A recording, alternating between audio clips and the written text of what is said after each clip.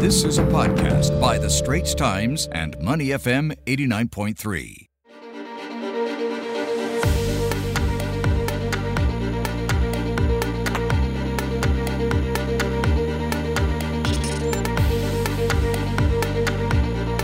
Money FM 89.3. Good morning. It's the Breakfast Huddle. I'm Elliot Danker. Let's turn our attention to the United States. Lots of things happening over the weekend, from U.S. President Joe Biden's urging for a change in gun laws in the United States to China opposing trade talks between the country and Taiwan, as well as the possibility of the U.S. retaliating to China's efforts to get Pacific Island nations on their side. Let's run through the headlines with Nirmal Ghosh, U.S. Bureau Chief for the Straits Times. Good morning, Nirmal. Let's start off with U.S. President Joe Biden urging for a ban on assault weapons and high-capacity magazines after a series of mass shootings that stunned the country. Really sad. But in terms of star power, what kind of star power does Joe Biden have that could have an effect on tweaking those gun laws? What more do you think is needed for gun laws to finally change? Hi, good morning. How much star power? Not that much. Look, it needs 60 votes in the Senate to change gun laws. And as we know, the Senate is split 50-50, with Vice President Kamala Harris having the decisive vote to give the Democrats the most wafer-thin one-vote majority.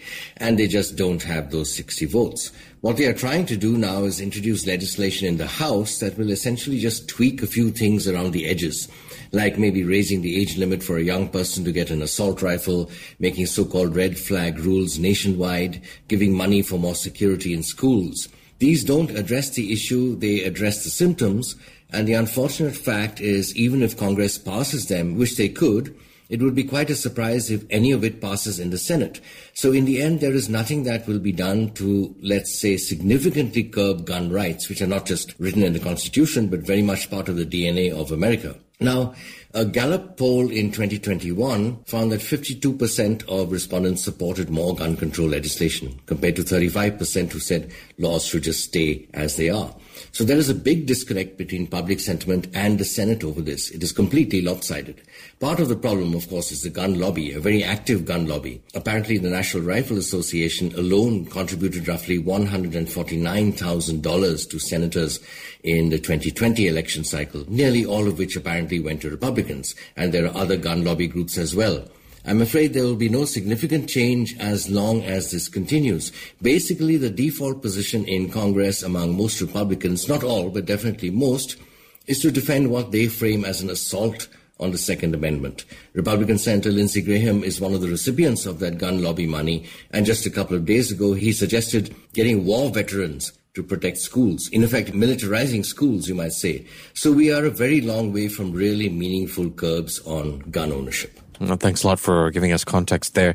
Nirmal, the U.S. Department of Justice will not pursue charges of criminal contempt of Congress against former Trump White House officials Mark Meadows and Dan Scarvino for refusing to comply with subpoenas in the congressional investigation into the January 6th attack on Capitol Hill. Now, how is this decision for the House committee investigating the U.S. Capitol attack? I mean, what do you think happened here, that such a decision was made by the U.S. Justice Department? Possibility that maybe there's not enough evidence in that sense? Meadows and Scarvino were at Donald Trump's side when the mob of his supporters attacked the Capitol on January 6, 2021, trying to stop the counting of the Electoral College votes. But unlike former Trump economic advisor Peter Navarro, who was indicted a few days ago, both have more compelling cases for claiming executive privilege, and both did make some effort to cooperate with the committee. Meadows in particular handed over thousands of pages of documents, including text messages.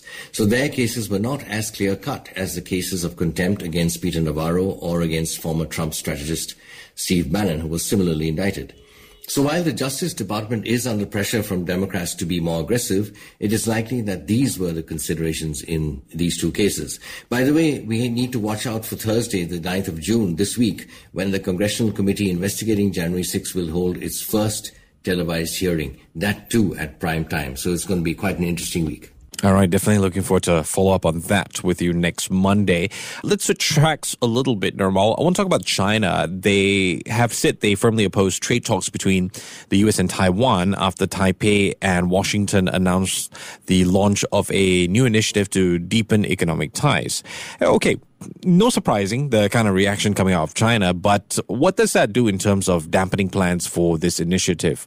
What kind of ripple effects will we see on the Indo-Pacific economic framework for prosperity? I mean, do you expect any ripple effect? The question of Taiwan is becoming more fraught. There's no doubt about that. We all heard what President Biden said in Seoul about coming to Taiwan's defense, and we saw the administration sort of try to nuance it while avoiding giving the impression it was walking it back. Now we have a lot of concern here in the U.S. that should something happen to Taiwan, apart from anything else, global microchip and semiconductor supplies will be severely disrupted. So this will be somewhat of a damper on the initiative, but it will likely proceed anyway. When the U.S. left Taiwan out of the IPEF, the Indo-Pacific Economic Framework, it drew a lot of criticism given Taiwan's critical economic position in global value chains. This is a way of drawing Taiwan in without the fallout affecting everyone else in the IPEF. Again, everyone is increasingly walking on eggshells on the question of Taiwan. This podcast is available on our audio app. That's AWEDIO. Like us and rate us. And now, back to our podcast episode. Sticking with China, by the time Chinese Foreign Minister Wang Yi's 10-day tour of the Pacific was over, he had met with leaders from all 10 Pacific Island countries that have diplomatic relations with China. Now, from the U.S. perspective, what does China want from the Pacific Islands? I mean, can we expect the U.S. to perhaps retaliate in some sense and possibly meet up with leaders in that region as well? I mean, is it worth the effort in that sense? Well, to start with, Foreign Minister Wang Yi's trip did not go quite so well. 8 Pacific countries have, at least for now, turned down a partnership proposal with Beijing that Western powers see as some sort of Trojan horse. Fiji's Prime Minister, in fact, tweeted after meeting Mr. Wang Yi that the Pacific needs genuine partners, not superpowers that are super focused on power. And Fiji has signed up to the US's Indo-Pacific Economic Framework. Still, of course, China has scored by signing a security deal with the Solomon Islands and apparently a similar agreement with Kiribati. Both took the US and its allies by surprise, and there is a perception that the Biden administration took its eye off the ball in the Pacific. So we have a new great game, as it were, for influence over the Pacific, and we can expect this point scoring to continue. And in some respects, the Pacific Island countries are being courted, you might say, by both China and the United States. From Washington's point of view, China is aiming at establishing dual-use facilities in the Pacific. That is, facilities that are used for civilian and commercial purposes, but can easily be converted or used for military purposes as well. The Pacific does have strategic value. It was, of course, a front in the Second World War, and America is unwilling to cede any ground to China there.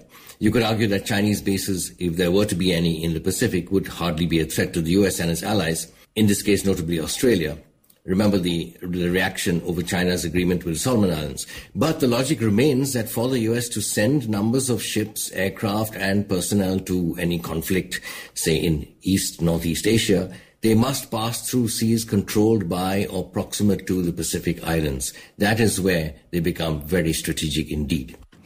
Okay, Namal, final issue. I want to talk about North Korea firing 8 short-range ballistic missiles towards the sea off its east coast yesterday. Do you think this is in retaliation to South Korea and the U.S. First combined military exercises, the one that just wrapped up? Has Washington reacted? How have they reacted so far? Yes, so according to the South Korean military, North Korea test-fired a barrage of short-range ballistic missiles, 8 in total, as you say, from multiple locations toward the sea. The missiles flew apparently 110 to 670 kilometers out. South Korean Joint Chiefs of Staff Chairman has held a video conference about the launches with the American general who heads the South Korea-US Combined Forces Command in Seoul.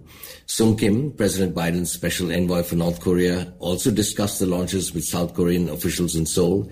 And according to Seoul's foreign ministry, they expressed, quote-unquote, deep regret that North Korea was continuing its weapons development. Here in Washington, as of a couple of hours ago, we have not had any further reaction.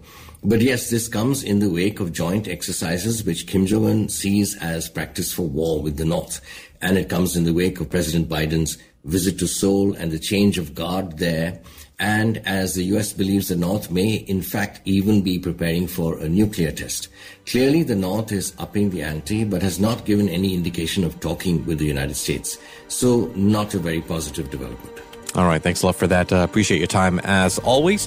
Been speaking with Nirmal Ghosh, U.S. Bureau Chief for The Straits Times.